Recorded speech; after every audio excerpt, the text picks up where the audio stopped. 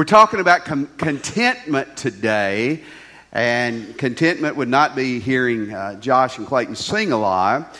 We're in Philippians chapter 4, and I want to begin with a question to you this morning. Are you content?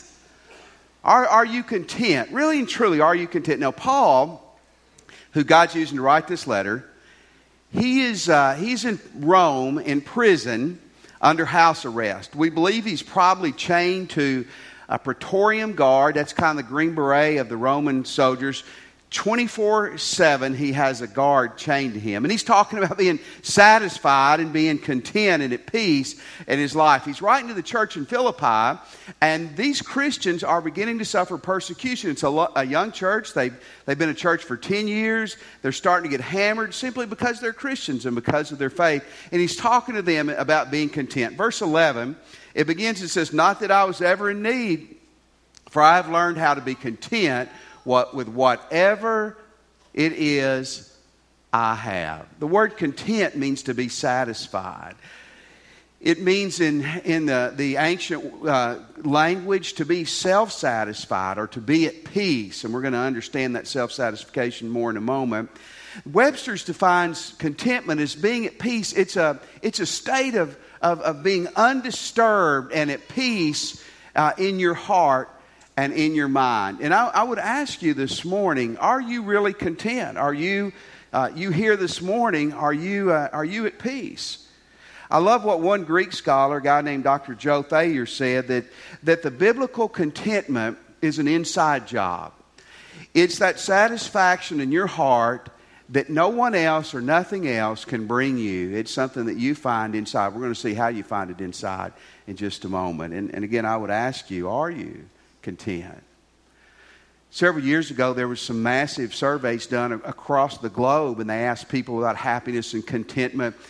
This is several years old, but I guarantee you it's not changed. It's not gone down any. In America, 45% of Americans say they are not content with their life. They're not satisfied. Now, I'm not talking about that healthy discontent. We want to go out and win the next game and do better or make better grades. I'm talking just not satisfied with their life. And a lot of times we hear a segment of Americans hold up France as kind of a utopia. There's not a lot of religion there. It's freedom. It's a type of socialism where everybody's it's just wonderful. 86% of people in France said they are not satisfied or content. So something must be wrong there. So I would ask you this morning, are you content? Really and truly. And here's I think that the fundamental part of the problem for every one of us, if you're not a Christian or if you are a Christian, because a lot of you in here this morning truly are Christians, but you're not satisfied. You don't sleep well. You're not content at life. So let me give you the fundamental problem. We're looking for contentment in the wrong places. We're trying to satisfy that deep spot in our heart and soul the wrong ways. The wrong ways. I'm going to list you 4 things, and these are not exhaustive. I mean, there could be a list of 10 things, but we're going to limit it to 4 because I think these are so true. But let's look at verse 11 and 12. "Not that I was ever in need, for I've learned how to be content with whatever I have. I know how to live on almost nothing, or I know how to live with everything. I've learned the secret of living in every situation, whether it's with a full stomach or an empty, with plenty or little." And we will go through those verses in detail in just a moment. Where are you looking for contentment? Let me give you these places. One is money. Are you looking for it in money? Now, the first 2 things I'm going to mention, no one ever, especially in church, is going to say, absolutely, I'm looking for happiness and peace of mind and satisfaction in money. But the truth is we absolutely are. Because we think if we just have more money, we would be satisfied. Folks, Ruston is a wonderfully unusual city. I saw this was a year or 2 ago, and they were talking about in the state of Louisiana, Ruston has more millionaires than any other city per capita in the state. Isn't that cool? Just none of them, I don't know any of them, none of them go to my church. That's what's weird. But we got a lot of rich people in Ruston. Here's the other side of this. Our poverty rate is way above the national average in Ruston. That's weird, isn't it? In other words, we got people with a lot of money, and we got people who don't have hardly anything at all. Now, I'm going to tell you, I believe this is true. If you found the poorest people in town and you found the richest people in town and you ask them, would you want more money? Both groups are going to say, absolutely yes. So, we don't say this, but we believe it. And I would like to experiment. Wouldn't you like to experiment for 5 years, just have $1 billion to see if it'd satisfy you? Wouldn't you like that? Just to see if it would. But money's not going to meet your need. Now, money in itself is not evil. But 1 Timothy chapter 6, it says the love of money, when people start chasing after money and pursuing money, when people start thinking money's what's going to satisfy their soul and going after it, that is a root of all kinds of evils and trouble. Folks, money in itself is not evil, but I'm telling you, not as one who has money, but as one who's seen people who have money, money is not going to satisfy the deepest part of your soul. Here's the second thing, material things. These are cousins. And again, you're not going to ever hear a good church person say, boy, if I just had more stuff, I'd be happy. But man, that's how we live our lives. If I just had more things, more toys. Did you know that when you shop, that shopping actually, especially I think for women, I can't prove this gender-wise, but there has to be some proof to it, that it releases endorphins in your brain when you make a purchase and it makes you happy? My wife's shaking her head, I guarantee you. We drive by the mall, she begins to glow, I begin to have a panic attack. But it does. I love books. And when I buy books or when I order books on Amazon, I get pumped up. And then they come in and I'm all excited. And then 2 days into it, one or two of them are not very good, but I'm OCD, so I have to read them anyway. And that's short-lived. It's like I said a few weeks ago. I got more comments on this than anything else I think I've ever had preaching. I said, go home and eat a bowl of ice cream. It'll make you feel better. It does, temporarily. And then you weigh and the high comes down and then you're fatter and the sugar low and all that. But shopping makes you feel good temporarily. And that's what material things do. Evander Holyfield was a heavyweight boxing champion several years back. By all accounts, this is a really good gentleman, a Christian and a good man. Towards the end of his career, he lived in a 54,000 square foot house. How many of you know where I live? Seen my house? It's bigger than my house, like by 52,000 square feet. 54,000 square. Put it this way, it's a lot bigger than this sanctuary and this education building put together, okay? Indoor, outdoor swimming pool. He had a stable of horses worth millions of dollars. His last 5 fights, he made $92 million. Can you say tithe? I mean, think about it, $92 million. But after he had lost his championship, he continued to box. And someone asked him, why are you still fighting? I mean, it's not good for your head. You don't have anything else to prove. He didn't say, I love to box. He didn't say, I want to keep being an athlete. Here's what he said, I'm just bored. You had $92 million in a 54,000 square foot house, and you're bored? Patricia Dalton is a psychologist, and she said Americans, we have become consumed with consuming things. And she said it's not just at the holidays anymore. We feel like we have to have. And she said what she's seeing in her clients is that they're never learning that stuff is going to make you content. I mentioned a survey a few years ago. You look at America. America probably, if you put all these things together in the world, highest money per capita. We got more toys per capita. Probably the highest education rate. When you put all these things together, we would probably be number one. But on a worldwide level, we ranked 33 in happiness. 33 countries, people interviewed, were happier and more content. You see, there's nothing wrong with stuff as long as you don't fall in love with stuff. But if you think having these things are going to satisfy the deep spot in your heart, they're just not going to do it. Here's the third thing, and it's much more subtle. That's human relationships. You see, some people would not chase money. Some people aren't going to chase toys.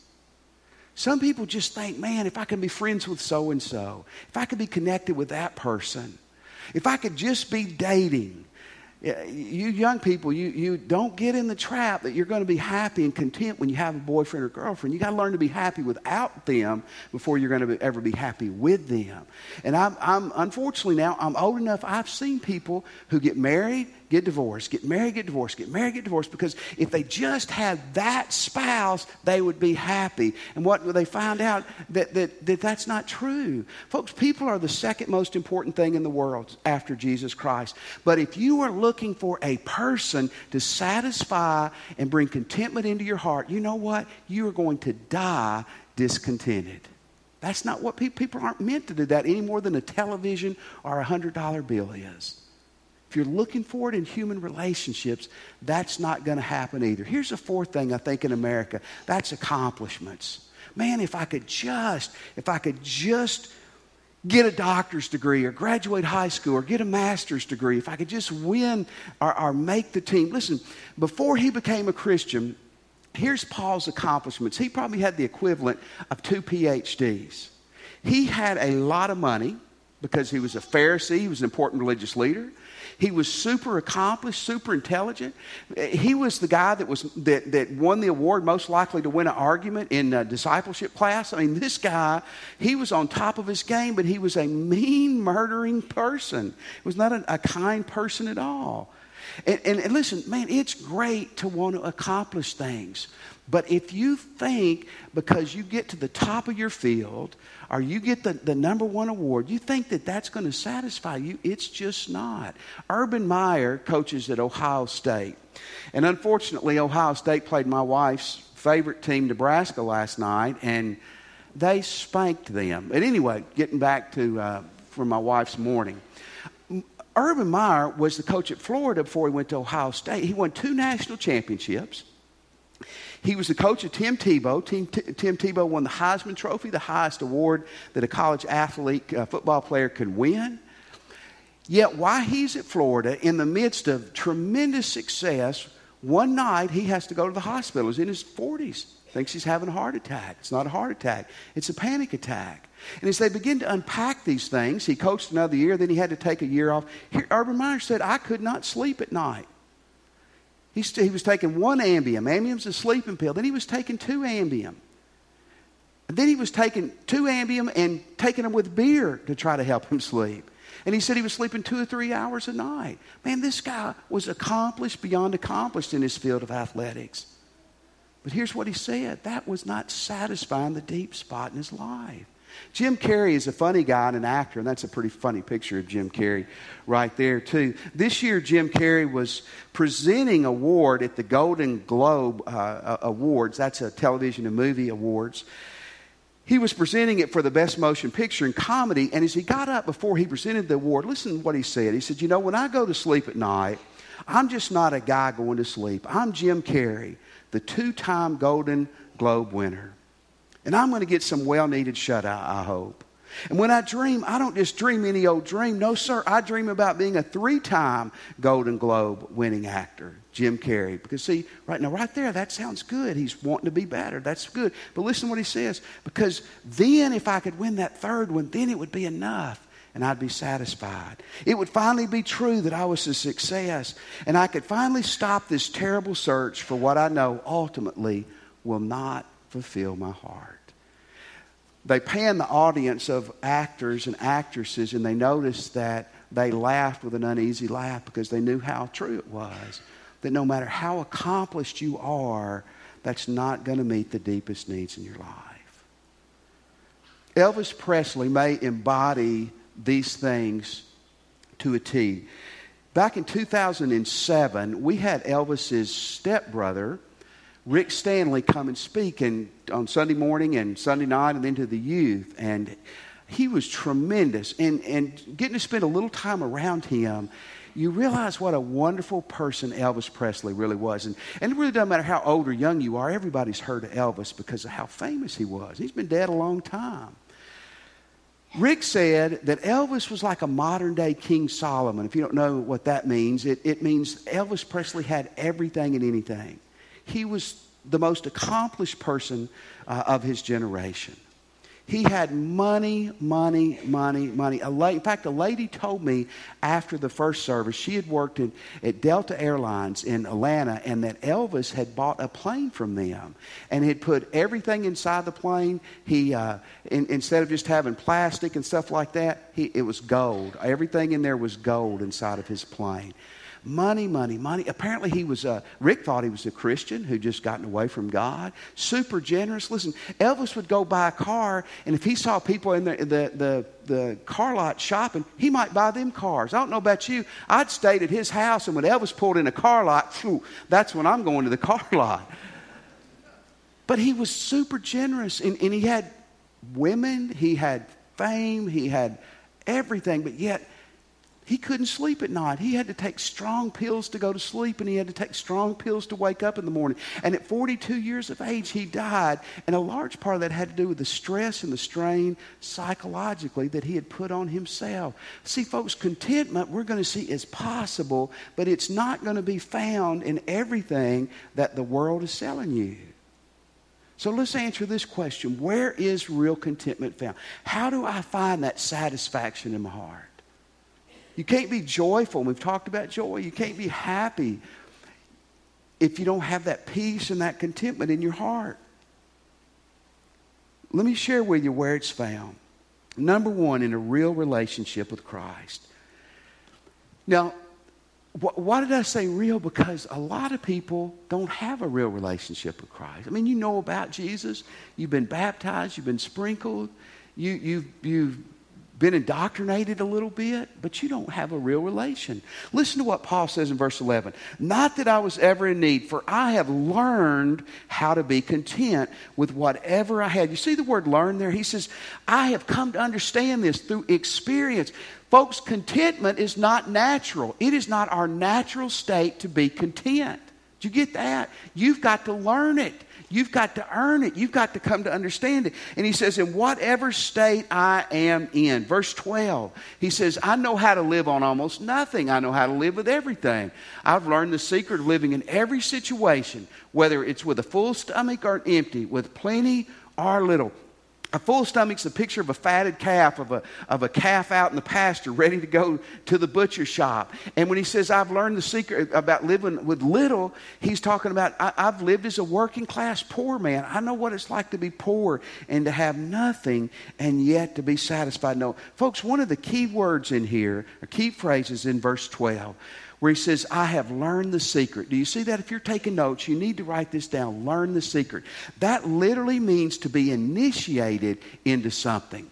In Paul's day, 2,000 years ago, that meant to be initiated into a secret society. We might say to be initiated into the Masons or into a fraternity or a sorority. This is so cool. Here's what Paul's saying. He said, listen, I tried to find contentment in money and religion and being good and fighting Christianity. I tried to find it in all those things. But when I got initiated into Jesus Christ, that's where I found contentment. Isn't that a cool thing?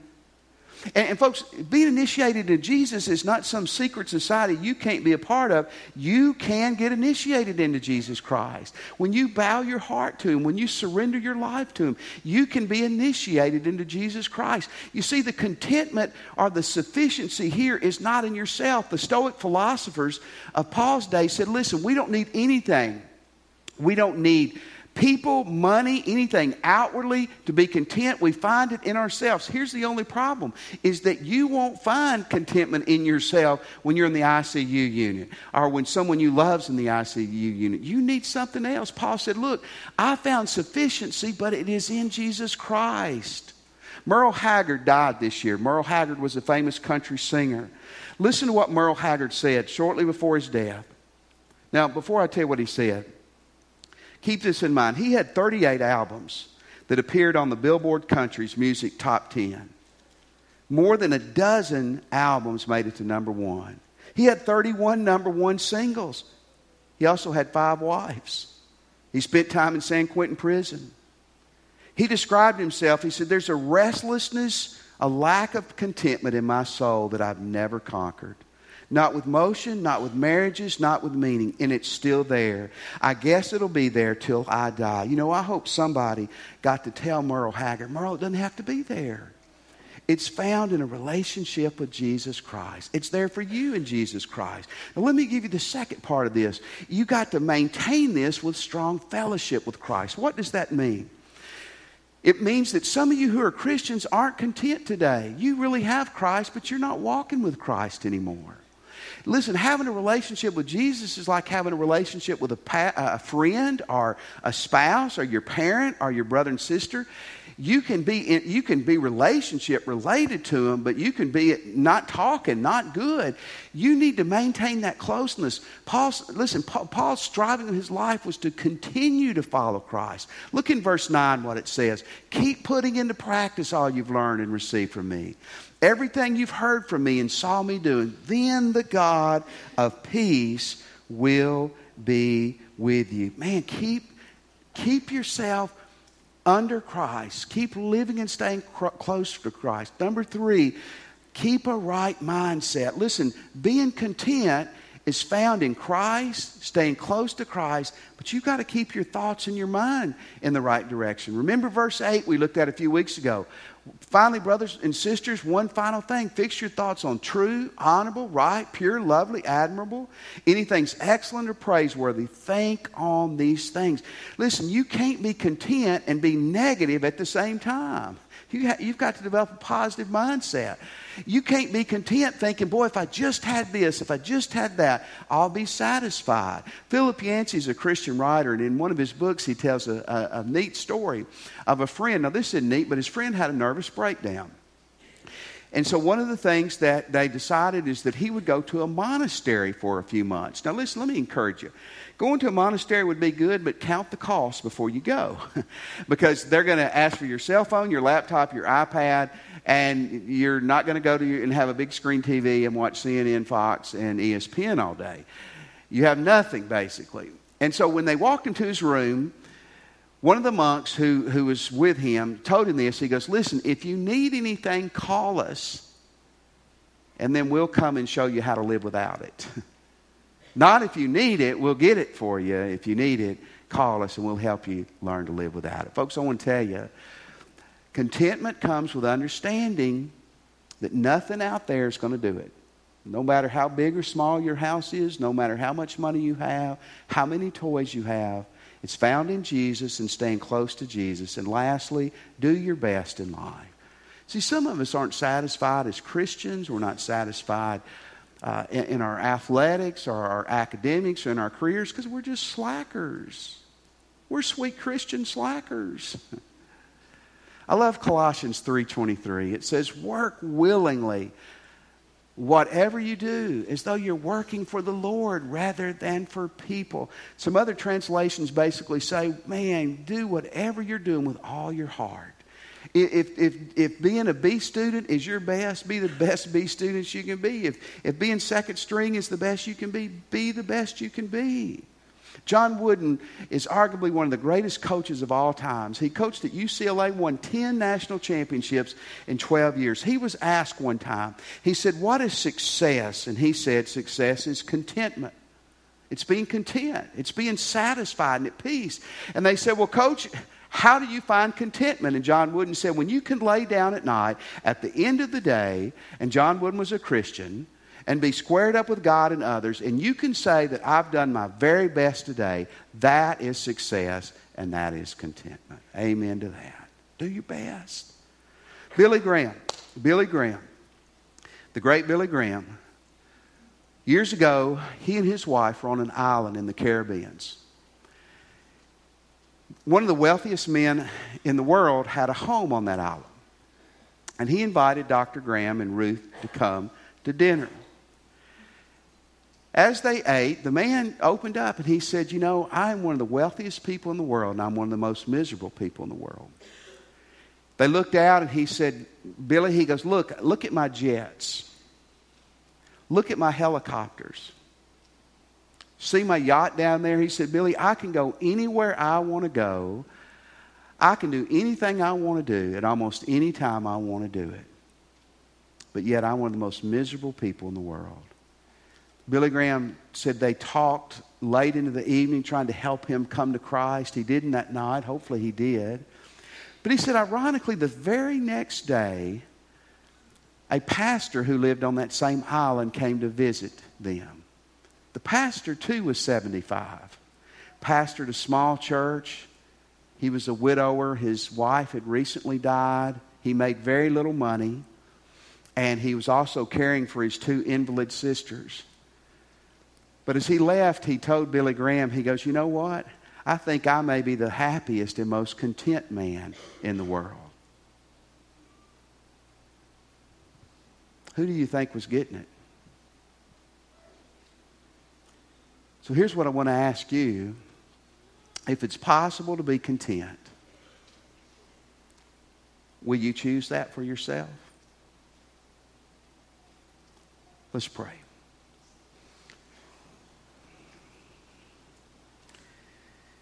This morning, if you're a Christian,